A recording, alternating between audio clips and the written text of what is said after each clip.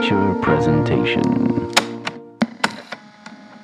Welcome back to another Untitled streaming review. I am one of your hosts, Matt Rohrbeck, alongside, he's allergic to tomatoes, but he is tomato meter approved, Eric Mochin. Time keeps on slipping into the Loki. Yeah, today we are reviewing not one, not two, not three, but 4 episodes of season 2 of Loki. Completely spoiler free. This is going to be Eric and I's initial reactions to those 4 episodes. We're going to keep it as spoiler free as possible, but obviously if you don't want to hear anything about episodes 2 through 4, we're not really going to go into any plot stuff. We're going to give pretty high level dance around things kind of impressions as we normally do, but we will be talking about almost 3/4 or 2/3 of the season of Loki. So we're surprised as you as we got this much. And that's almost, I think, a conversation just right off the bat. Why do you think we got 4 episodes? Because in the past, I think they're confident in it, to be honest. Do you think it's just confidence, or do you think it's a way of sort of I think the combating a little bit what's going on right now within the MCU with the fatigue, but also even with Jonathan Major stuff? Yeah, I think with getting right into it, I think where they leave us is very smart when it comes to what episodes you give to critics. Like, I would say you could have just given us that first episode, and I really feel like it was a strong pedal to the metal, jumping in right from the end of last season. That would have been fine. I do think it's partly that they're confident in it and they do need probably some good press. I don't know how other people are going to feel. I haven't talked to anyone else but you who has screeners. But I'll kick it off in saying that, like, I really, and I don't take this with a grain of salt. You always hear people who get early things. All the early reactions are always like, oh, it's amazing. And then it goes off a cliff in the final 2 episodes or something. So I really, really, really, really, really liked these 4 episodes. Like, I got up at 4 a.m. to watch them, to make sure I could watch them before they expired. I binge watched all 4 in a row. I was sleep deprived from going to New York with you the day before. I've been on, haven't stopped doing stuff since, the middle of August into TIFF and all these things, but these kind of rejuvenated me at 4 a.m. and also reinvigorated my excitement for the MCU. This is a legacy character that's been with us for a very, very, very long time, almost since the beginning. Since phase 1. Since the second, MCU movie he's been around. So like right? Second, third after Incredible Hulk. The one we don't talk about. Yeah. Thor was the 3rd movie, but a character that's been around since the beginning, but entering a new, phase of the MCU, a new, saga in the MCU. And this show, with Multiverse of Madness and other things like that, are supposed to kind of, and Ant-Man and the Wasp: Quantumania, are supposed to like launch us into this multiverse saga. And it's something we've already been in, and that first season did such a good job with it. So, I think, we've had a little bit of a rocky road when it comes to MCU movies over the last little while. My interest has waned a little bit, and I'm a huge MCU person, so I can only imagine what casual fans. I've been talking to people around, and everyone kind of has that same feeling of just being like, yeah, they haven't been hitting lately, like at the clip that they were hitting. So I'm very happy to say that, I think with Loki and WandaVision in that first launch of Disney Plus shows, those are 2 that we really, really liked. And I think after watching these 4 episodes, again, we haven't seen the final 2. It could go off a cliff. Who knows?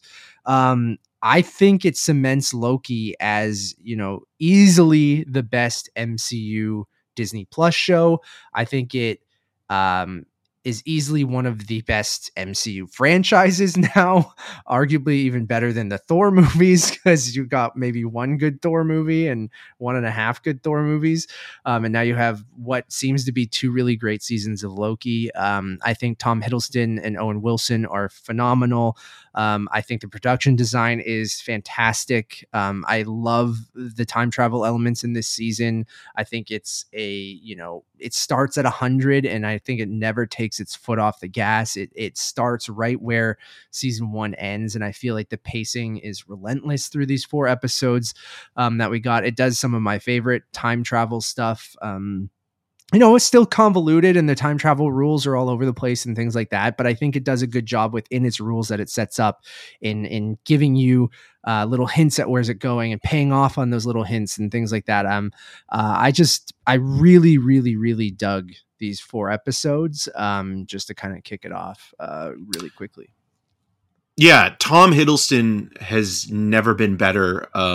It's such a mature performance that we haven't seen from him yet within this franchise, within this world, in a way that I feel 2 seasons of a show and multiple movies haven't still provided him with. And so when you're watching these 4 episodes, you're finally seeing a Loki that isn't necessarily connected to the rest of the MCU. This feels very self-contained within the TVA and with what's going on. I think the major sort of selling point of this season, or what we've watched so far, is it's looking at the idea of repairing and putting things together and keeping it together, and not necessarily starting from scratch or rebuilding from, the bottom to the top again. You take what's broken and you try to repair it or put it together again the best way you possibly can,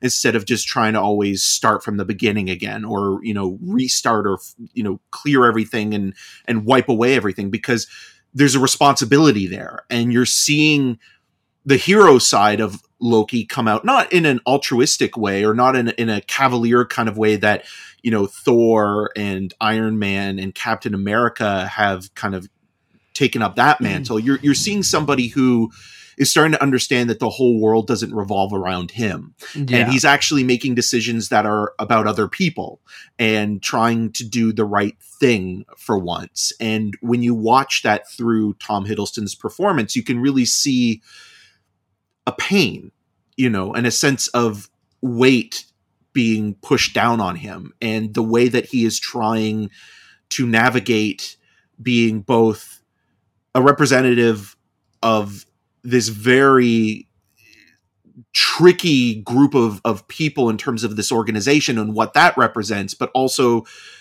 trying to find a new way forward with what's been given to him. I think all of that really plays into a nice kind of milieu, and Eric Martin, who's the head writer on this show, really Eric, does understand. Is that your pseudonym? It sure is. I'm being paid those Marvel dollars, although I probably technically would have been scabbing if I truly was sure, Eric Martin. Yeah. But what he's been doing in terms of it has been focusing mostly on the minutia and the small problems that a corporate office or a building might have in sort of maintenance and keeping everything from falling apart.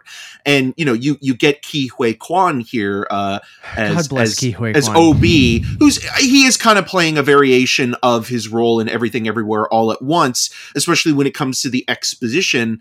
But the way that he does it in such an enthusiastic and kind-hearted way, I think really cements him as such a really solid character actor, and you can kind of put him into any situation, and it doesn't really feel like your traditional superhero movie where it's not necessarily we're going to fight the big bad. The big bad is a part of it, and obviously we'll talk more about He Who Remains or Kang or whatever you want to call him, and obviously Victor Timely, or the problematic nature of Jonathan Majors.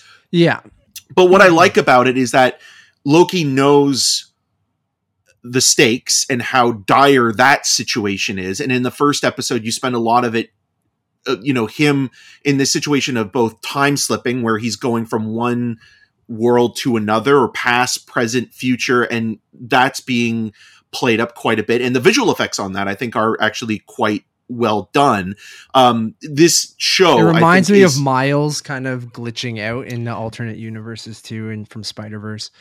Yeah, it's a good comparison, and for an MCU you show, the cinematography and the production design, I think, is the strongest, especially when you get those kind of wide angle shots or low angle shots of, you know, a room, the automat where they go for the key lime pie, or, you know, just the kind of the mundane working environment, but that's shot almost in a wide scope kind of style. And the aspect ratio feels very kind of cinematic within such a mundane corporate kind of confine. And so when you're watching those scenes, they do remind you a little bit of, you know, Terry Gilliam, but also I think what the show is emulating the most, and we talked about this when we reviewed season 1, is it's very much taking sort of points from Doctor Who, where you have kind of the fun sci-fi adventure qualities, but also you have a darker underlying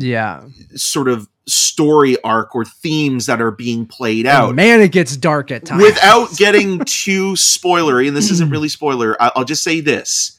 Between Loki season 2 and Dungeons and Dragons, Honor Among Thieves, cubes have never been more menacing.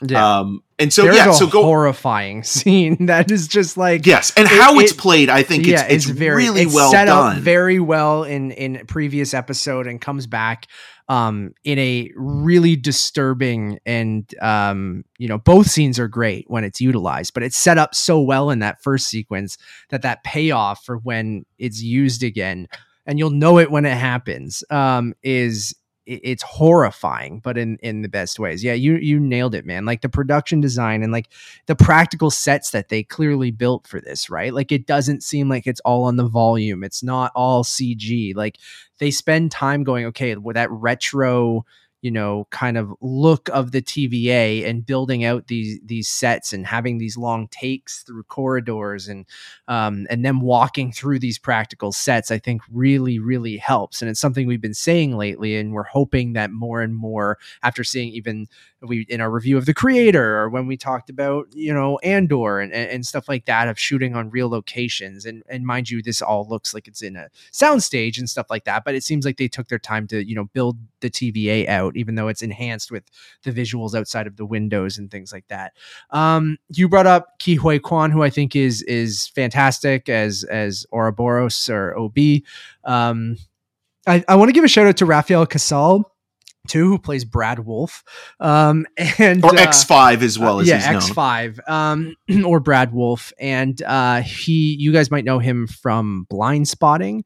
He was also in Bad Education with Hugh Jackman. He pops up here and there. He's kind of becoming a bigger name character he was great actor. In this. I really kind of liked him as this kind of smarmy, like, you know, asshole, and like, but like smart in the way that he can go like toe to toe with, you know, Loki, and there's a really great sequence between them two, and you kind of gets to Loki at one point, and I'm like, I just thought it was a great scene, and I really liked him, and I was like, where have I fucking seen this guy while I'm watching it? And then it finally clicked in Blind Spotting, but I thought he was excellent, so I wanted to give him a shout out too.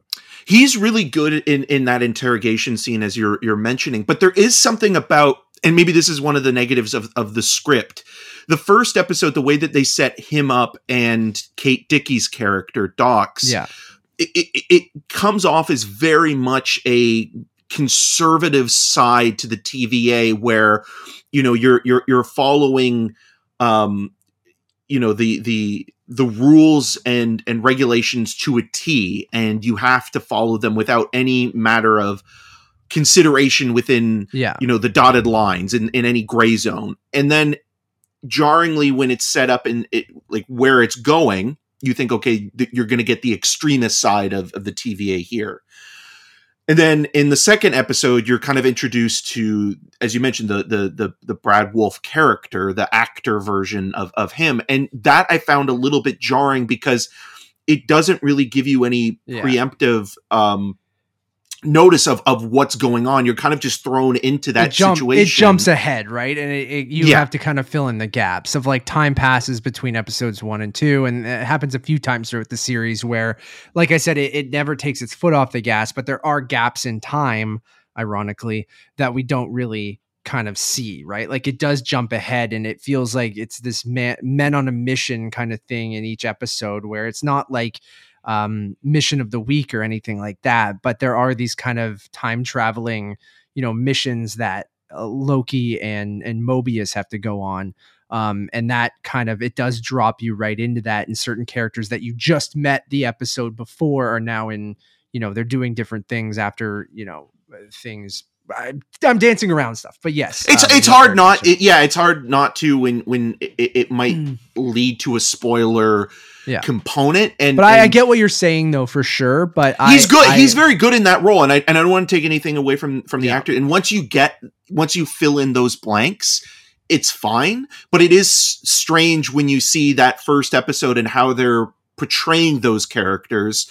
And Doc still feels very much traditional to that, Kate Dickie's character. But his character, and I like the idea of somebody kind of being in it for themselves, and ultimately, like in every situation when they're offered an opportunity, they'll always, save themselves before, standing for something that's bigger than them. The conversation in this show is always looking at the bigger picture, and how do we also approach. That's ultimately what this version of Loki is trying to do, right? Because this version of Loki is still that one who really, as we meet him in that first season, was killing everyone in New York and was very much a villain, right? Like and the idea of the timelines, getting out of control, and the TVA looking at it from the perspective of, okay, well, maybe it's not the right way to go, are we committing genocide when we purge these timelines, right?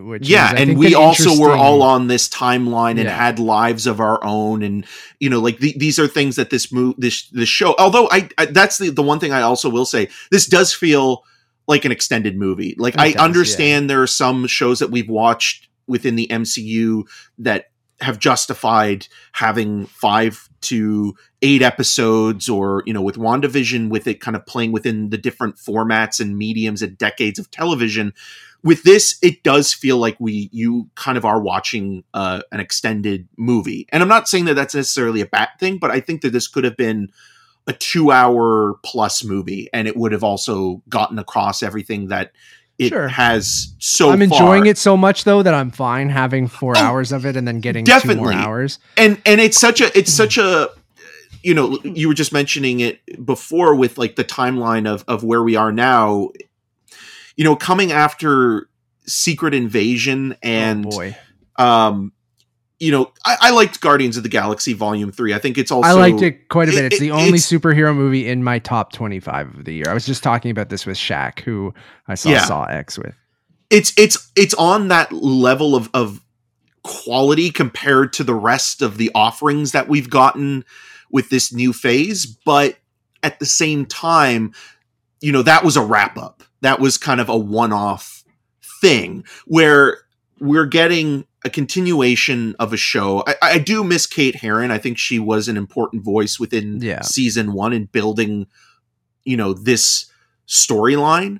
But Michael Waldron and Eric Martin and Natalie Holt, who's the composer, like they're all continuing to expand the world and the production design and just the elements of what this show needs to be. And I think because it is so self-contained, even when they're moving into, different decades, whether it be in the sacred timeline or back to the TVA, there is an understanding that this feels like its own thing, and it's basically Loki's story to the point where you really do forget that it is MCU related. It could just be a well-made science fiction storyline being played out, but the caveat being you have an MCU character being plucked from the rest of the MCU and put here. I am a little nervous because, it hasn't been confirmed here or there that they will fuck this up in some way because of Deadpool 3 coming down down the pipeline, and the TVA being involved in that, and that scares me a little bit because personally, Deadpool I just despise. So for something I like so much, I don't want something to be tangled in crap. I don't know if Loki. I think the TVA can be a presence in these things, especially like. And just to jump in, not to cut you off, but I want to jump in on that point because you're making a good point. Where I agree with you that this feels like its own thing. Like you don't really need to. You could watch Loki season 1 and season 2 and not watch the rest of the MCU. I think maybe there's a lot of added benefit of at least watching the Avengers movies or the Thor movies or knowing Loki's story before you watch the show. But I agree with you that it does just feel like a good sci-fi show with time travel elements and, you know, multiverse theory and stuff like that. However, I will say that I do think the show's doing a good job that it's not shoving down your throat like, hey, shared universe, you go, oh, look at all this, here's a character from this, here's this, remember, you guys love shared universes, right? And you're like, but I think it's still doing a good job at being a part of that overall universe and doing the multiverse thing better than Multiverse of Madness or Quantumania, in the sense that those really felt like, here's all these references we have to throw at you, here's all this kind of convoluted XYZ. And don't get me wrong, there are convoluted moments in this, but I think it does simplify its time travel stuff to just focusing on Loki and his story on this, that the time travel stuff I think works really, really well in this. But I do think, like, without forcing it, it's doing a good job of setting up, you know, the multiverse saga without having to be specific. I mean, we haven't touched on that much of Jonathan Majors and being in this and playing Victor Timely, which was set up as the post-credit sequence in Quantumania, right? One of them.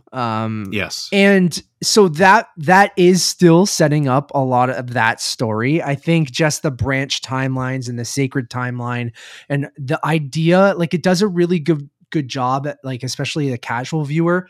Thanos was so easy to follow, right? Like the Infinity Saga, get all the stones, he can kill everyone, right? Like, it's the simplest thing. When you have to start explaining multiverses and the sacred timeline and which version of these characters is your version that you have been watching, and should you care about these other versions of these characters or these other timelines? Like, I think the show is doing a good job at however they're going to end up, of whether it crams all these timelines back into a new sacred timeline or having these branch timelines. I think it is doing a good job of explaining the multiverse and the concept. And we'll go more into that with, you know, what they set up at the end of Doctor Strange with, what do they call them? Like the converging timelines. I think there's a name for it in the MCU when they like converge together. I'm blanking right now. My brain's mush, but I think the show is doing a good job for the MCU multiverse saga without shoving it down your throat. I went there the long route, but eventually, yeah, it's there, but it's not necessarily advertising it in a way that, like, look what's coming. Like we're getting to the next Avengers movie. You have references to other characters and things like that. But mostly the biggest thing is, Victor Timely being a key part of this series. We don't have to go into we don't have to go into the, you know, everyone, you go look up Jonathan Majors and you'll get all of that stuff. I think this show, what it doesn't do a good job at, is me caring about Kang or Victor Timely, or me thinking, not that this show is supposed to make you think that he is a force to be reckoned with or anything like that. But like some of the things I felt in Quantumania where I'm like, he doesn't feel very threatening. I don't know. He got beaten by Ant-Man. Of course he's not threatening. And I don't think that you're supposed to think Victor Timely's threatening, but I think what you know, because you met He Who Remains at the end of season 1 and you know what he said and what's coming, and then what's teased in the king, whether they call the Kingdom of Kangs or whatever the hell they're called, the the Kingdom. Yeah. At the end of Quantumania again, it's just they're not doing a good job at selling me on Kang the Conqueror. Like as a big bad in the way that Thanos was, as a menace that is kind of the. And I know this is like a quantity over quality thing, maybe, but like you're just gonna get a lot of him. A Kangdity over quantity. Yeah, I don't know. Trying to come up with some sort of pun. When you're watching the 3 versions of Kang that we've gotten, I think the strongest one has been He Who Remains, because that version was kind of burnt out and at his wit's end and kind of like, I'm over this. At the literal I'm done. end of time. Yeah, I'm literally checking out. See ya. Where with Victor Timely, he's supposed to be at the beginning, and it's also supposed to show you a reflection of like, okay, well, Loki was given a second chance at the TVA, so can we give this tyrant, even though we know what he becomes and what he does? Yeah, and the stuff with Sylvie, playing, and that's the other problem. On Sylvie, Sylvie is so poorly written, and also frustratingly so, because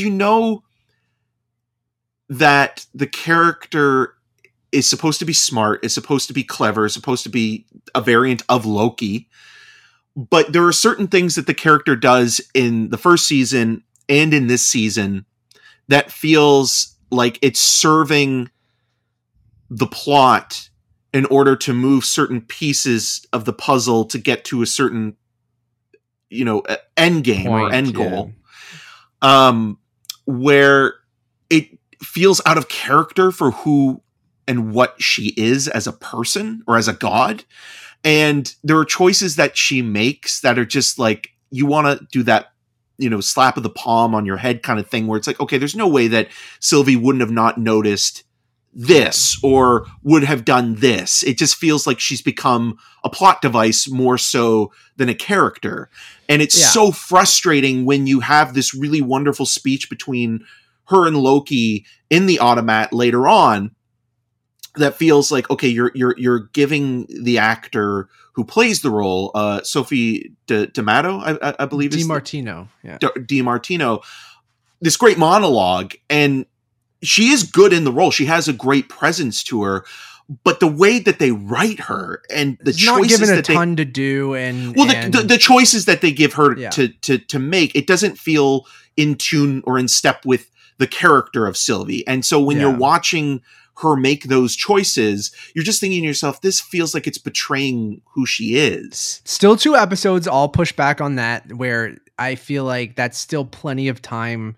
They could have been saving some of that for these last. But I'm talking about stuff that seems to be. I know. Yeah. There's stuff I don't want to. But the relationship she has to Renslayer, I think some of that feels like, okay, that's the screenwriter here, not thinking about the character and thinking about how do we get to this moment, or how do we bring this back into a situation, instead of thinking, okay, this is how this character would actually handle this situation.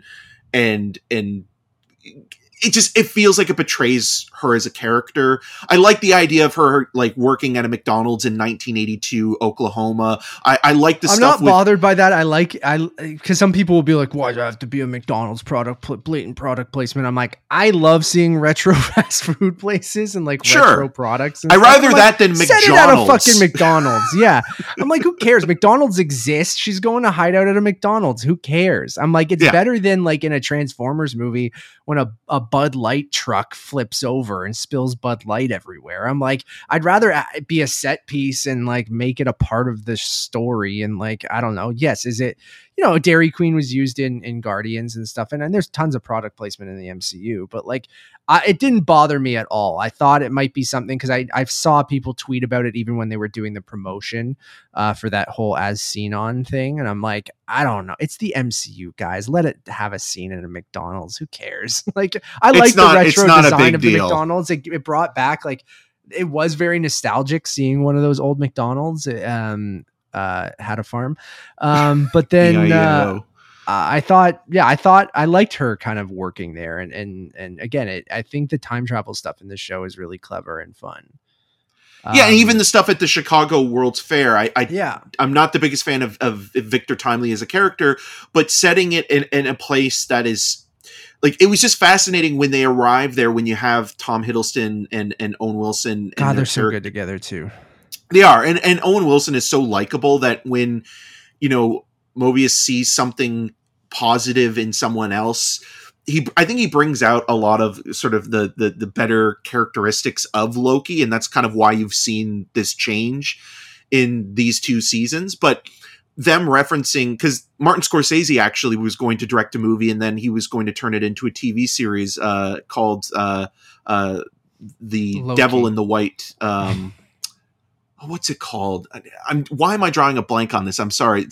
Maybe Matt can look this up as I'm talking about it, but it's a Chicago-based, the Chicago's World Fair, and it was a series, and it was going to be a movie, and Catherine Bigelow was going to direct it at one point. Todd Field was going to direct an episode. Oh, Devil in the White City? Yes, and so they even mention the serial killer that kind of used that as a stalking ground. I think it was like J.H.H. Holmes or Holmes? Dr. H.H. Holmes, yeah. Yes. And so them mentioning that, I was surprised, because usually kid-friendly or audience-friendly stuff wouldn't maybe mention that. And I thought that was kind of interesting as well. Not that it was just like necessarily a slight against Scorsese, just that location, that moment in time was such a big historical place for invention. And so even in the MCU of that leading into the Stark Expo and stuff like that. I know the World's Fair is a very real thing, but we've seen the Stark Expo a couple, times in the MCU. I even liked that, and I was like, oh, it would have been cool if that. And then I'm like, wait a minute, no Stark would have been alive back then, or I mean, at least not Howard Stark. Well, maybe one of his ancestors. But then I'm like, you can't force that. Of like, there's a Stark Expo and his great grandfather or some shit. But I'm like, I like the World's Fair sequence as well. Shout out to Tara Strong as Miss Minutes, who's as creepy as all hell. Oh yeah. Again. I love Miss Minutes and how that just works in this show. I like that, we talked about Owen Wilson, but there's some great lines of Owen Wilson, like just calling out certain aspects of the show too, of Mobius just kind of like playing, like it knows that you're 2 steps ahead of them and you're going, well, okay, there's a cartoon clock, or there's this XYZ, and it's all very self-referential in certain pieces of humor, which I actually liked quite a bit. What else haven't we mentioned? We touched on, Victor Timely not being like, my point before we got on to Sylvie was that I really didn't like that post-credit scene in Quantumania with the Kingdom of Kangs. There's a name for it. It's not Kingdom of Kangs. What is it? Like Council of Kangs. I think it's Council of Kangs. Something like that. But that group of them, it was just so cartoony to me, of Jonathan Majors and all these different like things, doing all the voices and the mustaches, and like it wasn't that was a horrible thing.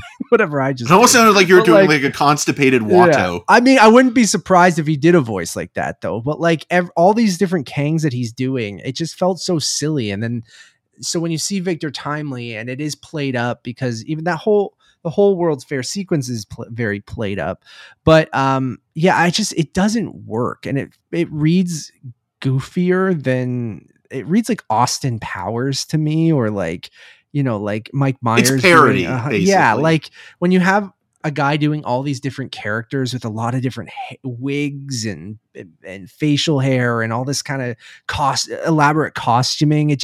It screams parody, and like it screams the master of disguise. Yeah. And it just doesn't work for me. So I'm having a hard time,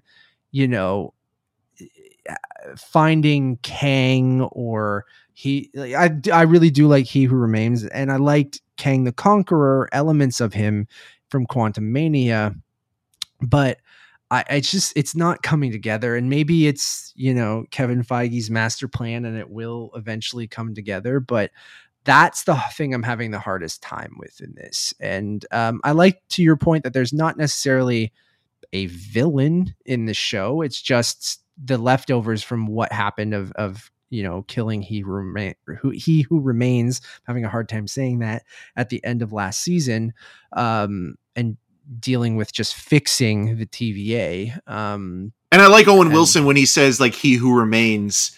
It sounds like Last Man Standing. Like it's like that's the kind of humor that I'm talking about, right? Like it's calling out some of those things that I think is actually quite funny. And I laughed out loud from lines Owen Wilson delivered like multiple times throughout the show. And it doesn't feel like in that sitcom-y way either.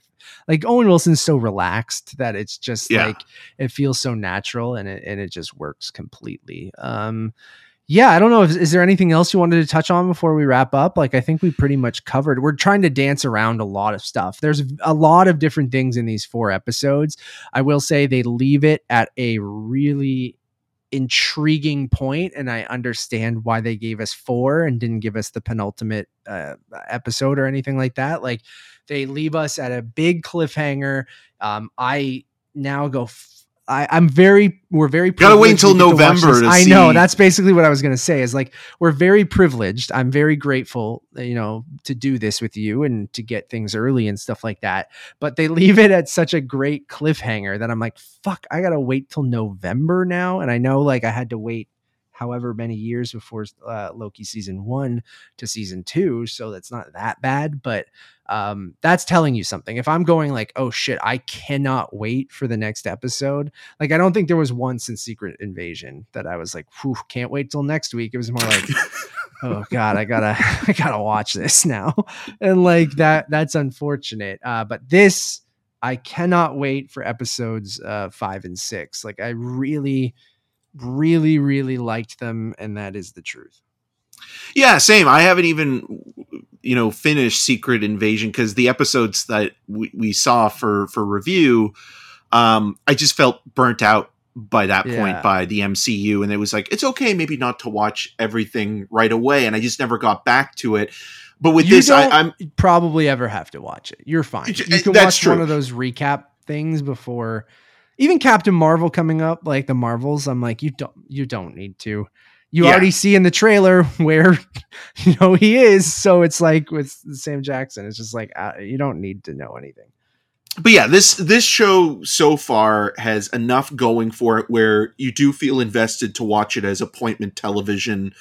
So when it comes to November, for those, final 2 episodes, and which is also, we've talked a lot about this. You've been very adamant and happy about it that, they're showing these episodes, not at midnight Pacific time or 3 in the morning Eastern Standard Time, but 9 or 6 PM and allowing people to watch this as primetime television or primetime streaming is great, because it feels like you get the community and the casual watchers all together watching this thing as it's unfolding, and you can talk about it the next day, but then also be, primed and prompted for the next episode or the finale. And so that, I think, also is a very wise move on Disney Plus's part to have that, and they should continue to do it, because it also just helps with, not having to wake up at 3 a.m. or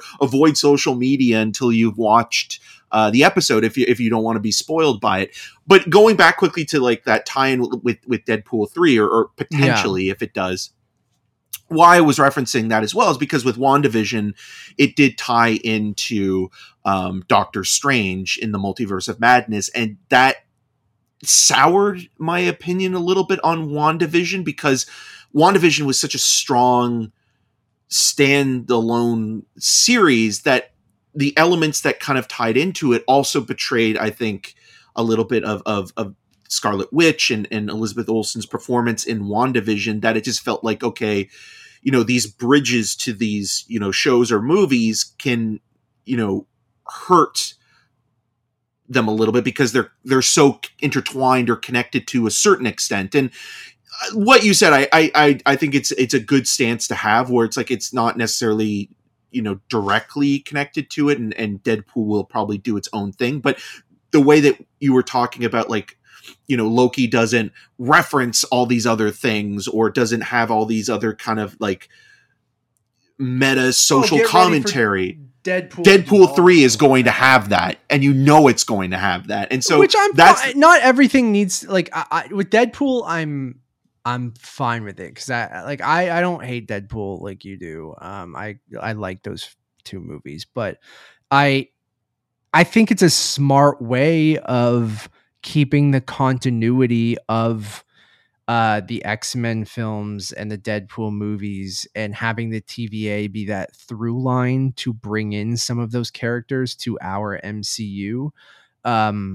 And those timelines converging and splitting off or crossing over. Like I do think that is a clever way of doing that. Not that sure. I just don't want Deadpool in season 3 of Loki. I don't think we'll get that. I don't think we'll get that. I hope not. Or I hope we don't get that tone of Deadpool in a future season of Loki, because I feel Loki is its own thing. I think it's just using the TVA as an entity that will, I think bridge a lot of this multiverse stuff, right? Like I really, it's an easy way of having those glowing yellow doors, have how to get through different universes, and having the TVA show up and Deadpool be very self-referential to it all, and bringing Hugh Jackman's, like, that he'll probably get a hold of one of those things, and that's how he ends up jumping through the universes and getting Wolverine from Logan before he dies, right? Like, I think you'll have shit like that going over and meeting other X-Men characters. There's already rumors after SAG's done that they want to have Daphne Keane come back as like an older X-23 and jumping over different X-Men franchises, and there's rumors of other X-Men characters cameoing in that movie too. So I like the idea of I always like the comic book Deadpool Kills the Marvel Universe, and like if it is Deadpool going around and having to like I don't know who knows what the hell is it going to be, and with Sean Levy doing it, it'll probably be more Free Guy or than Real Loki, Steel, but like or something like that, but and still have that Deadpool tone to it. But I don't know, I'm not worried. I mean, the 20th Century Fox logo buried in the sand, those leaked photos and stuff like that, I'm all for it. So like, it's not funny. It's so not funny. You don't know until you see it, though. You don't know. I can already tell it's not funny. You can't go in with that mentality, though. Like, you really can't. Like, I just think that if you don't like the character, though, and you don't like the tone, it's hard to penetrate that or be won over by it. It's like seeing Saw 10. If you didn't like the first 9. Or a comedian. Like, if you watch a comedy based around a comedic personality and you don't like their style of humor, then it's going to be harder for you to enjoy anything about it, or at least you kind of try to focus on other things within it. I just like that Loki's its own thing, and there is a certain aspect, and I think maybe you could compare it to it a little bit, because there is one plot line that does feel very similar, and also both of them deal kind of with like the office space and kind of the work aspect of it all. There's a chicken and egg question in Loki that comes up that's kind of interesting, but it also feels very similar to season 1 of Severance, where there's a conversation about, the meaning of something might not have the same importance to people that work within one structure or one environment, but if it moves or has been given to someone else, maybe it does, and maybe that book becomes scripture to them. And that reminded me a lot of Severance as well. So yeah, I liked some of like you're tiptoeing around it, but I do like its time travel theory, which. But you know what I'm referencing with the Severance and I kind of do. I'll talk to you off air about the exact things, because Severance I'm a little hazy. It's been a while, but it's been a while. I know they were having problems with season 2. Anyways, really. And Benson and Moorhead directed a couple episodes of this. We should as well, say that they kind of took over for Kate Herron. They don't direct all of the episodes. It's split up between a few different directors. Benson and Moorhead direct the first episode. They also direct I think they directed 4, and then I think they're directing 5. They might direct 4, 5, and 6, and they might have brought in it's Dan DeLilu, who I think is like a special effects supervisor and usually a second unit director for the MCU. I think he directs an episode, and then they bring in I'm trying to get the other people's names, but there's a couple different directors. Sorry, I don't have everyone's names. They're not all listed yet on Wikipedia and different places. But yeah, no Kate Herron. Eric Martin does not Eric Marchin, but Eric Martin does either write or co-write every episode.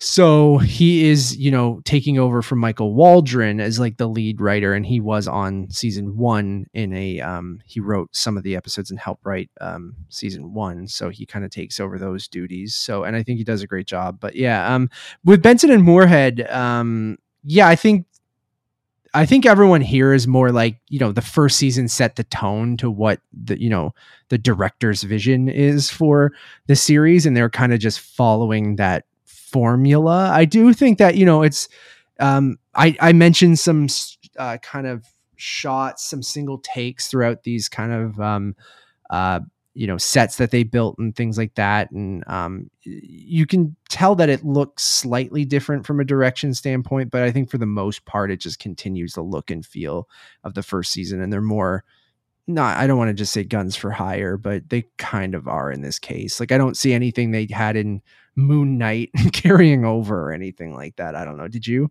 No, or even their films. I really liked Spring, but I didn't care for Synchronic with Anthony Mackie and Jamie Dornan. But it does feel like, and there's nothing wrong with being a work for hire. It's that, like, they get the job done. It looks great. We've mentioned that. Like, it does feel like they do a good job. Practical angle to this, which is appreciated, and that kind of tactile, old-fashioned artifice, I think, really works within the TVA, and just it being a place that time doesn't touch or time stands still when you're in the actual offices of this building. But even then, it's being sort of infiltrated by the events of the 4 episodes that we were watching, and it seems to be in this season. And that getting away from even season 1 of Loki, which, it had to do a lot of the heavy lifting of, bringing this version of Loki that we saw, kind of be taken out of the Endgame / the first Avengers movie, and then, building it into his own narrative or creating his own timeline within the TVA and his own identity. So now you've gotten away from all that stuff completely, where you can kind of now they can just kind of do their own thing. And so I think that's even more weirdly freeing in this season, where it's like, okay, you can really just expand upon this Loki story, it's not having to deal with everything else. Really love the episodes. I hope you guys do too. It premieres this Thursday, which is October the 5th. It will be at 6 p.m. Pacific, 9 p.m. Eastern, I believe, on Thursdays moving forward. So you have October 5th, 12th, 19th, 26th, November 2nd, November 9th for the 6 episodes. So can't wait for people to see them. Can't wait to talk about it with everyone.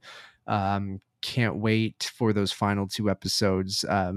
I'm not saying the MCU's back, because we don't know. We'll see with the Marvels and things like that, and if all this multiverse stuff pans out, comes together. And I say back when I really liked Guardians 3.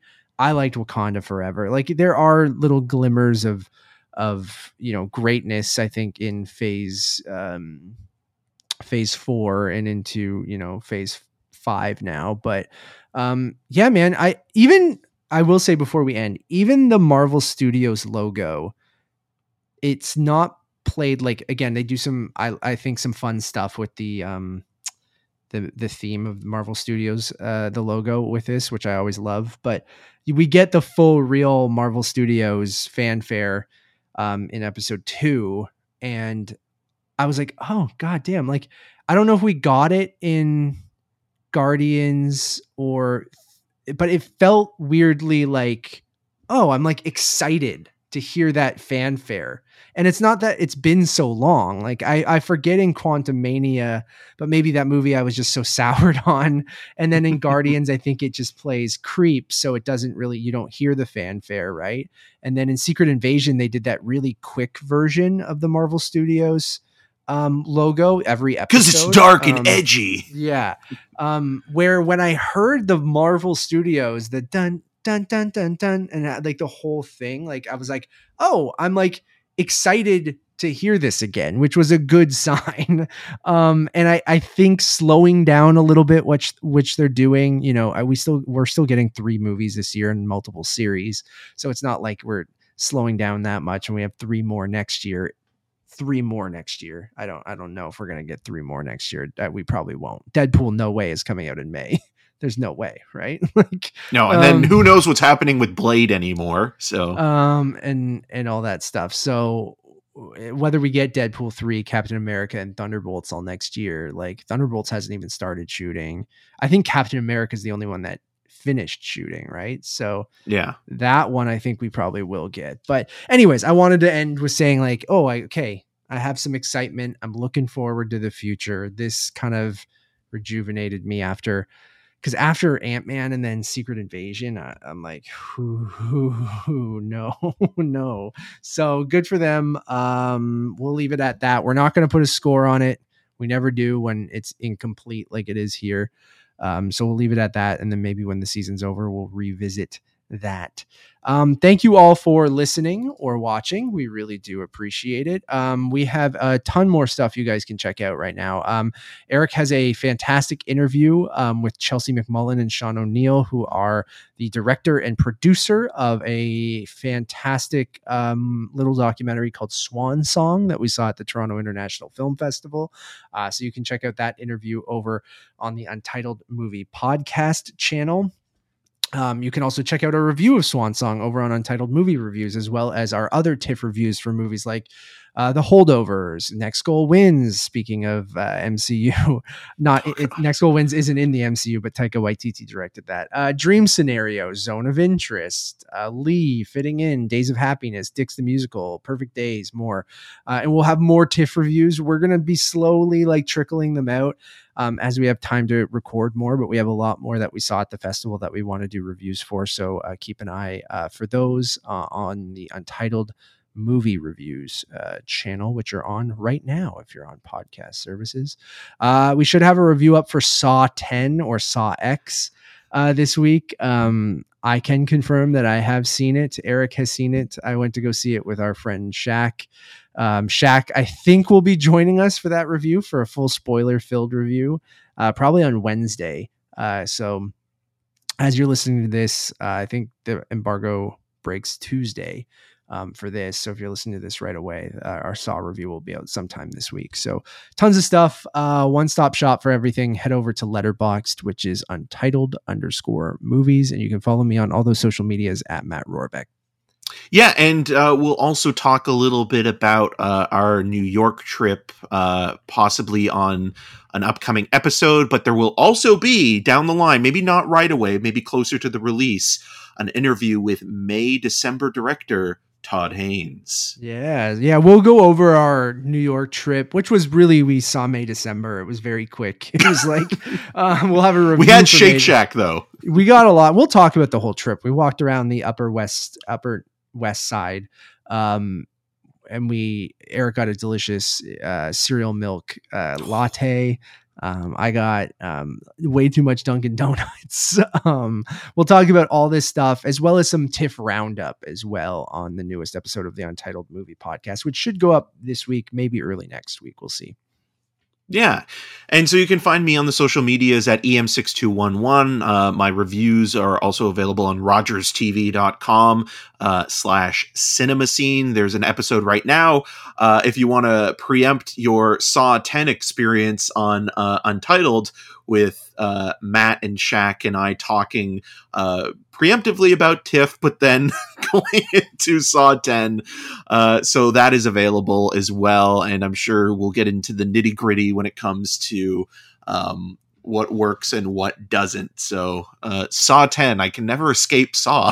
I can't escape. You never will. Until next time. Everyone's doing it. The Loki motive. Bye, everybody.